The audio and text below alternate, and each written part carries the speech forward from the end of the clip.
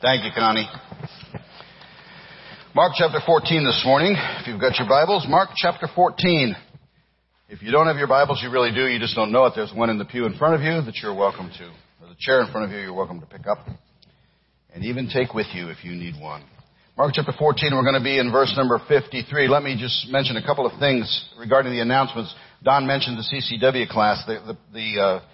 The Centurion Security, the group that came in and did some consulting with our safety and security team, is the one that will be providing this class. If there's any interest in it whatsoever, the cost, I don't know if Don mentioned the cost, it's $75 and it's a one-day Saturday class. The date that they wanted to do it is already booked for us, so we can't do it. But right now we're just trying to determine interest. So if that's something that interests you, we need to get you to sign up so that we can figure out how we can get that scheduled. If we have enough interest, they would actually do it here. If they don't have enough interest from us, then they would combine us with another class, probably at Norton, which is their home base. So make sure you sign up about that. And the other thing I wanted to mention that I told Don I would handle is the book of the month. You've been reading a lot of stuff in our bulletin about discipleship lately. We've been stressing that, and the book of the month is a book that's along those lines. It's one that I actually had to read in Bible college, which is a long time ago. But I picked it up recently and started reading it again, and it hasn't lost a bit of its brilliance. It's called The Master Plan of Evangelism, and we don't have a copy of it out there yet, but there's a picture there. You can look at it online if you want. It's available through Amazon, and we'll sell it at a discounted rate as well. And, of course, the first 2 copies are free. So if you're interested in that, a very highly recommended classic book. It's sold hundreds of thousands of copies, and for a good reason. So the Master Plan of Evangelism, I encourage you to get that and read it. Mark chapter 14, let's begin reading in verse number 53. We're going to read down through verse 65. Then we're going to skip the little section about Peter denying Jesus and jump down and read some of chapter 15. We'll come back to Peter's issue later. Verse 53, they led Jesus away to the high priest, and with him were assembled all the chief priests, the elders, and the scribes. But Peter followed him at a distance right into the courtyard of the high priest, and he sat with the servants and warmed himself at the fire.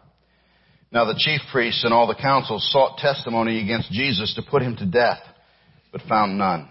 For many bore false witness against him, but their testimonies did not agree. Then some rose up and bore false witness against him, saying, we heard him say, I will destroy this temple made with hands, and within 3 days I will build another made without hands. But not even then did their testimony agree. And the high priest stood up in the midst and asked Jesus, saying, do you answer nothing? What is it these men testify against you? But he kept silent and answered nothing. Again the high priest asked him, saying to you, are you the Christ, the Son of the Blessed? And Jesus said, I am. And you will see the Son of Man sitting at the right hand of the power and coming with the clouds of heaven. Then the high priest tore his clothes and said, what further need do we have of witnesses? You have heard of the blasphemy. What do you think? And they all condemned him to be deserving of death. Then some began to spit on him and to blindfold him and to beat him and to say to him, prophesy. And the officers struck him with the palms of their hands. Jump down to chapter 15. Immediately in the morning, the chief priests held a consultation with the elders and scribes and the whole council. And they bound Jesus, led him away, and delivered him to Pilate. Then Pilate asked him, are you the king of the Jews? He answered and said to him, it is as you say. And the chief priests accused him of many things, but he answered nothing. Then Pilate asked him again, saying, do you answer nothing? See how many things they testify against you. But Jesus still answered nothing, so that Pilate marveled. Now at the feast he was accustomed to releasing one prisoner to them, whomever they requested. And there was one named Barabbas, who was chained with his fellow rebels. They had committed murder in the rebellion. Then the multitude, crying aloud, began to ask him to do just as he had always done for them. But Pilate answered them, saying, do you want me to release to you the king of the Jews? For he knew that the chief priests had handed him over because of envy. But the chief priests stirred up the crowd so that he should rather release Barabbas to them. Pilate answered and said to them again, what then do you want me to do with him whom you call the king of the Jews? So they cried out again, crucify him. Then Pilate said to them, why? What evil has he done? But they cried out all the more, crucify him. So Pilate, wanting to gratify the crowd, released Barabbas to them, and he delivered Jesus after he had scourged him to be crucified. Then the soldiers led him away into the hall called Praetorium, and they called together the whole garrison. And they clothed him with purple, and they twisted a crown of thorns, put it on his head, and began to salute him.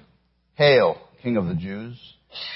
Then they struck him on the head with a reed and spat on him, and bowing the knee, they worshipped him. And when they had mocked him, they took the purple off him, put his own clothes on him, and led him out to crucify him. Heavenly Father, Lord, we thank you so much for the Word of God. And oh, Lord, what a dark part of history we're entering into now as we study these last few details in the Passion Week of our Savior. I pray as we think about the trials today and what took place there, that you'd speak to our hearts. Lord, make this real to us. Help there not to be a single person here who does not understand intimately and acutely that this was done for them. I pray that you would speak to all of our hearts today and recognize that all that Jesus did here, all that he went through for us. So help me, fill me with your Spirit. Help me to preach clearly and accurately and practically. Help me to say nothing I ought not and everything I should. And just use these few moments, we pray. And if there's even one here today who's never responded to the offer of salvation that Jesus is offering them even now, I pray, Lord, you'd speak to them loudly and clearly through this few minutes. May they be saved this day. And for any of us believers who perhaps need a refresher on just what Jesus did for us, maybe we've drifted, maybe we've forgotten, maybe we're close to leaving our first love. Help us to see it again and be revived in our soul, we pray. In Jesus' name, amen. Well, we do come now to the trials of our Lord Jesus Christ. He was subjected in this passage to a sham trial.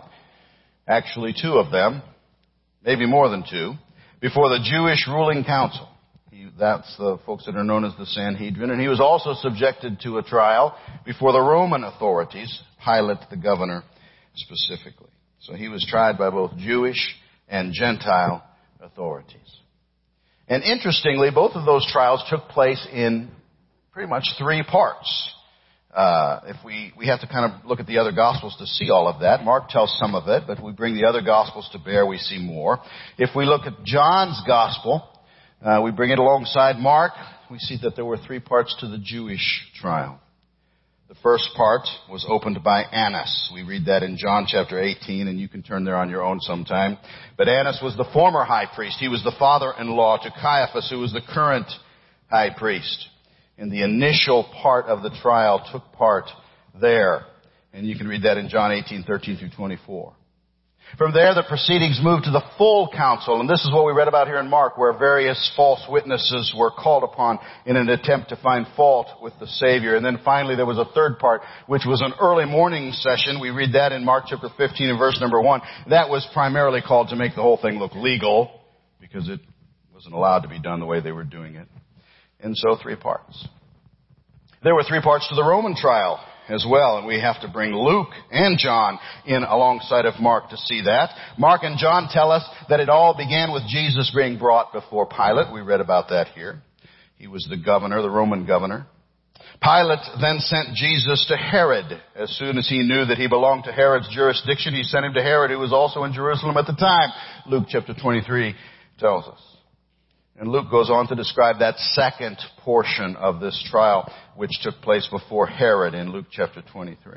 And then finally, Herod sent him back to Pilate for the final act in the Roman trial, where Pilate realized Jesus had done no wrong, where it was customary for him to release some prisoner during the feast time, and where the crowd was stirred up to request the murderous Barabbas in place of the Savior.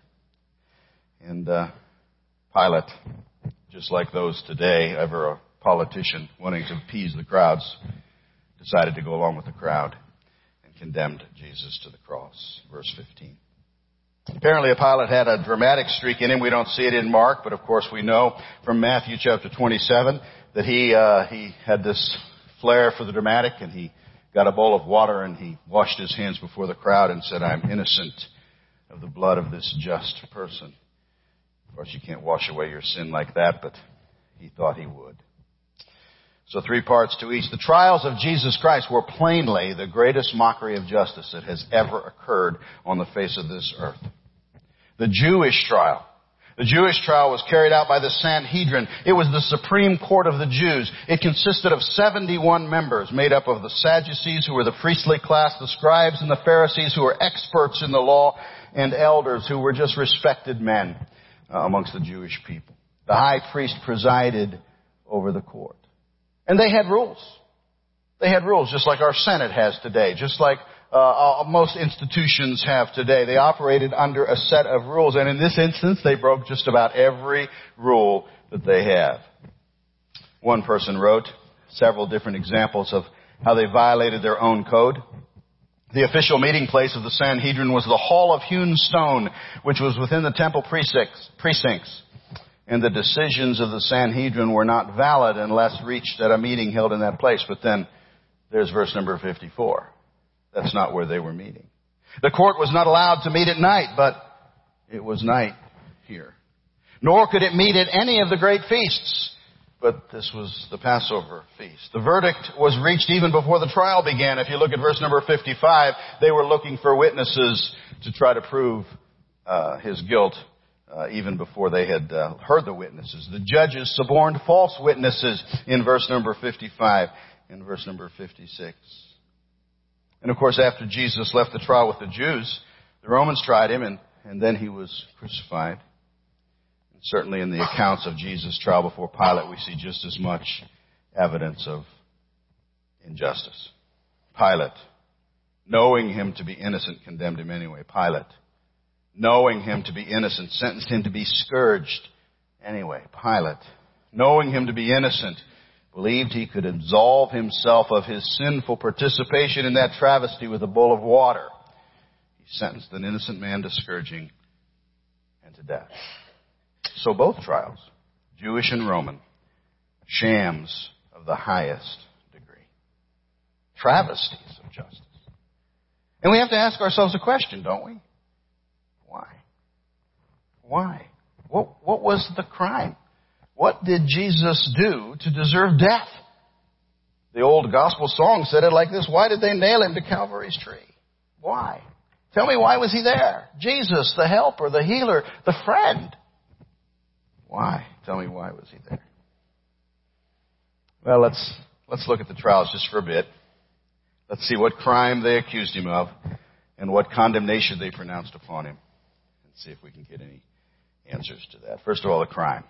What was his crime? Of course, there was none. There was no crime. Jesus had not committed a single crime. I read an old legend that stated that the Sanhedrin had no trouble getting the kind of evidence they did not want. People who would come forward and say, I was a leper and he cleansed me. I was blind and he gave me back my sight. I was deaf and he made me hear. I was dead and he raised me to life. Plenty of those kind of witnesses, according to this legend, came forward. But they struggled mightily to find a single example of misconduct or of crime or of sin, because such was simply non-existent. Jesus was sinless, without sin of any kind. Scripture is absolutely clear on that point. Isaiah prophesied, they made his grave with the wicked, but with the rich at his death, because he had done no violence, nor was there any deceit in his mouth. Paul clarified that in 2 Corinthians chapter 5. He made him who knew no sin to be sin for us, that we might become the righteousness of God in him. Peter wrote, knowing that you are not redeemed with corruptible things like silver or gold from your aimless conduct received by tradition from your fathers, but with the precious blood of Christ, as of a lamb without blemish and without spot, who committed no sin, nor was deceit found in his mouth. And the writer to the Hebrews makes it as plain as it could possibly be made when he said, we do not have a high priest who cannot sympathize with our weaknesses, but was in all points tempted as we are, yet without sin. Jesus was sinless. Even his enemies couldn't point out a single transgression in his life. He one time famously challenged them to do just that.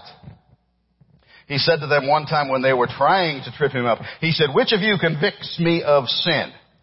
And if I tell the truth, why do you not believe me? John chapter 8. Do you have the nerve to make that kind of a request of your enemies? Would you have the nerve to make that kind of a challenge to those who so desperately wanted to point out sin in your life? I certainly would not. I have a deep well of sin from which they would be able to draw. But Jesus, on the other hand, had no sin. So what was his crime? What was his crime? Well, his crime was his identity. Look at verse number 61. He kept silent and answered nothing. Again, the high priest asked him, saying to him, "Are you the Christ, the Son of the Blessed?" And Jesus said, "I am. And you will see the Son of Man sitting at the right hand of the power and coming with the clouds of heaven." What did Caiaphas mean when he's asked if he was the Christ, the Son of the Blessed? He was asking if he was God. He was asking if Jesus was claiming to be God. The blessed was a way of referring to God without using the name of God. The Jews very rightly feared misusing the name of God. After all, one of the commandments does say, "You shall not take the name of the Lord your God in vain, for the Lord will not hold him guiltless who takes his name in vain." And so they had these ways of getting around actually using the name of God to avoid any possibility of misusing it. The blessed was simply another way of referring to God. And so Caiaphas was asking very point blank if Jesus believed he was God. And Jesus said, "Yes, I am." And here's the amazing fact, folks. Jesus is God. He was, and he is God. We can demonstrate that so easily from Scripture. The Father said it was so at his baptism, Matthew chapter 3. Suddenly a voice came from heaven saying, "This is my beloved Son in whom I am well pleased." The Holy Spirit also testified at that same time by coming down and lighting on his shoulder and lighting upon him, testifying that he was God. John the Baptist pointed him out. John chapter 1, the next day John saw Jesus coming toward him and said, "Behold, the Lamb of God who takes away the sin of the world." Jesus pointed out that his works, all of his works, were evidence of this fact. He said, "If I do not do the works of my Father, don't believe me. But if I do, though you do not believe me, believe the works, that you may know and believe that the Father is in me and I in him." And he claimed it over and over and over again. We only need to compare his words here with God's words to Moses from the burning bush. God said to Moses, "I am who I am." And he said, "Thus you shall say to the children of Israel, I am has sent me to you." Jesus, when he said "I am," was not just speaking in the affirmative. Jesus, when he used that phrase "I am," was clearly claiming to be God. And that fact was not lost on the high priest who was hearing him. All you need to do is look at verse 63. And you can see that Caiaphas knew exactly what Jesus was saying. Jesus claimed to be God when he said, "I and my Father are one," in John chapter 10 and verse 30. He claimed to be God when he said, "He who sees me sees him who sent me," in John chapter 12 and verse 45. Philip asked him one time. And Jesus seemed almost frustrated at his lack of understanding because Philip said to him, "Lord, show us the Father, and it is sufficient for us." And Jesus said to him, "Have I been with you so long, and yet you have not known me, Philip? He who has seen me has seen the Father. So how can you say, 'Show us the Father'?" Jesus Christ is God. It is plainly stated in Scripture. In the beginning was the Word, and the Word was with God, and the Word was God. And his resurrection from the dead proved it beyond any reasonable doubt. Paul said to the Romans in chapter 1 and verse number 4 that he was declared to be the Son of God with power according to the Spirit of holiness by the resurrection from the dead. So Jesus was God. This was the crime that condemned him. This was the crime that drove both Jews and Gentiles to put him on trial and condemn him to death. The crime was his identity. Let's think a minute about the condemnation. It makes for difficult reading. It makes for difficult preaching. But we need to think about it a little bit. Consider what they condemned Jesus to. They condemned him, of course, first of all, the Son of God, to be guilty of death. We see that in verse number 64. But there was other things that took place before that. They spit on him. Verse number 65. Spitting was a gesture that indicated complete reproach, just as it is in our culture today. They blindfolded him, asked him to prophesy as to who was hitting him. Verse number 65. That might not seem like that much, But here's what they were doing. You see, they believed the prophecies about the Messiah. They believed the prophecies of Isaiah especially. And Isaiah had prophesied the Messiah would be able to render judgment without the aid of sight.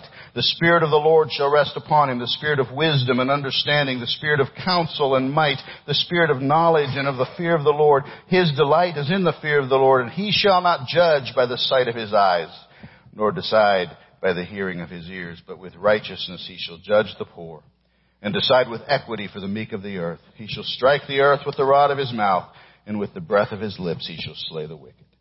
Isaiah 11. When they blindfolded Jesus, and they asked him to prophesy, they were plainly mocking his claim to be the Messiah. They blindfolded him. They beat him. Verse number 65. Beat him. The word beat there is the Greek word kalaphizo, which simply means to strike with the fist. It is a word that is derived from knuckles. They also slapped him, verse number 65. So blows rained down upon the face and the head of the sinless Savior from both open and closed fists and hands. And it wasn't just the Jewish trial where this level of abuse took place. We could read the same thing in the Gentile trial, in the Roman trial. They had just as much shameful and disgraceful activity. Mark relates the Roman portion of that abuse in chapter 15 and verses 16 through 20. We read in verse 16 that the entire Roman garrison came out to participate in the activities. They arrayed him in a purple robe to mock his claim to be king. They placed a crown of thorns on his head, further mocking but also physically torturing our Savior. Every year at Christmas time, or at Easter time, we put up a purple thing here on the cross. We have a crown of thorns that we hang at the top. And every one of us has to handle that so carefully. It's the most horrendous thing that you'll ever see. The thorns that are on that. You can hardly handle it without hurting yourself. This was pressed into his head. They also didn't stop at mocking and verbal abuse. They hit him on his blood-soaked head. Drove the thorns ever deeper with a reed. I don't know exactly what that means. The NIV translates that as a staff, and we read in Matthew chapter 27 that they had given him a reed to hold in his hand like a royal scepter. And so whatever that stick was, they took it and beat him over the head. And then finally, the mockery and abuse having been played out in both the Jewish and Roman arenas, they led our Lord away to crucify him. Now, I can think of two truly amazing thoughts that come to my mind as I think about this. The first is this. This one who was sinless, guiltless, innocent of any crime or wrongdoing, was tried and condemned to death. When in reality, it's you and me. It's all of us who are the ones who truly were guilty of death. Why did he go through all this? He did it for you. And he did it for me. He was our substitute, taking upon himself our sin so that we would never be condemned for it, paying the price that we owed so that we would never have to pay it, suffering death so that we would not. 2 Corinthians 5:21 ought to be circled in all of our Bibles. He made him who knew no sin to be sin for us, that we might become the righteousness of God in him. He was all-powerful and sovereign God. He could have ended the travesty of those trials at any minute. But he allowed it to go on. He allowed them to proceed because he was voluntarily taking your place and mine. He had no crime for which to die. But you did. And so did I. The punches and the slaps that fell across his face were yours. The thorns that pressed into the brow of the sinless Savior were mine. We deserved it, not him. But he bore it so we would not have to. Isaiah said it so well. He said, surely he has borne our griefs, carried our sorrows. Yet we esteemed him stricken, smitten by God, and afflicted. But he was wounded for our transgressions. He was bruised for our iniquities. The chastisement for our peace was upon him. And by his stripes we are healed. All we like sheep have gone astray. We have turned everyone to his own way. And the Lord has laid on him the iniquity of us all. How deep the Father's love for us. How vast, beyond all measure, that he should give his only Son to make a wretch his treasure. How great the pain of searing loss. The Father turns his face away as wounds which mar the chosen one bring many sons to glory. Behold the man upon a cross, my sin upon his shoulders. Ashamed, I hear my mocking voice call out among the scoffers. It was my sin that held him there until it was accomplished. His dying breath has brought me life. I know that it is finished. And there's a second amazing thought that comes to my mind as I consider these trials, and that is this. Here, this one upon whom these unjust trials were perpetrated, this one who was judged by such unjust judges will one day judge them. They were judging their own judge. And someday the Son of God will pronounce judgment on the guilty. That's what he was saying to the high priest in verse number 62. He was saying, you judge me now, but one day you will see me coming again to judge you. And the Bible is clear that every man, every woman, every boy, every girl will one day stand before Jesus the judge. Are you ready for that encounter? Are you ready for that? Think it through. If the trials Jesus endured, if in those trials they were right in determining he's not God, then you and I are right in just kind of ignoring his claims. But what if they were wrong? What if Jesus is God? Of course he is. What if he is the Son of the Blessed? If Jesus is the Son of the Blessed, then he's coming again. Are you ready to meet him? If Jesus is the Son of the Blessed, then he's coming to judge. Are you ready to face him? He kept silent and answered nothing. And again the high priest asked him, saying to him, are you the Christ, the Son of the Blessed? And Jesus said, I am.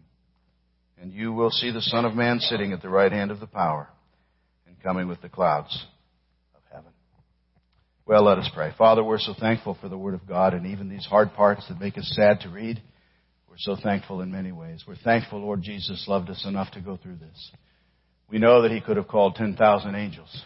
We know that he could have destroyed the world. We know that he could have done anything that he chose to do. He could have gotten out of this in any way, but he stood there silent, alone, and voluntarily, because he loved us, and because he had come to seek and to save us. And this was the only way.